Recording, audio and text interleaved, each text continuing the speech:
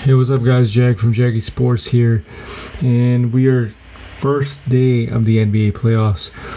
4 games in the NBA today. Right now, currently, you have Dallas on top of Utah Jazz, 23-20 in the first quarter. Kind of strange because Luka is not playing, but I'm sure they can adjust. But at the end of the day, I got to roll with the Jazz on this one. Minnesota, Memphis, that should be a very good one. That's coming up pretty damn soon here, about 2 hours till tip-off. I gotta go roll with the Memphis Grizzlies just because of the fact that they are unstoppable. Denver taking on Golden State. Golden State awaiting the return of Steph Curry. Most likely he will suit up for tonight's game. Got to roll with the Golden State Warriors in this one. And Toronto versus the Philadelphia 76ers. This is where it gets tough.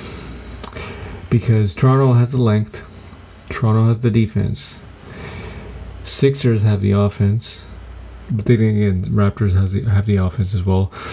Sixers have the offense, but the Sixers have a problem in the fact that James Harden is inconsistent as of late. He still gets the job done, but he's just inconsistent. But at the end of the day, they have Joel Embiid. But Joel Embiid's health is what stands in the way.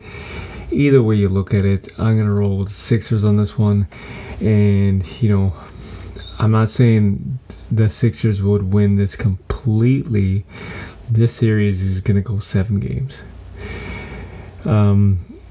It's just, you can't, at the end of the day, you gotta take into consideration it's all about adjustments, right? So if Nick Nurse can do it, because we all know he can, and Doc Rivers is not very good at adjustments, but I think Joel Embiid and James Harden will do well in Philadelphia tonight. So we'll see what happens.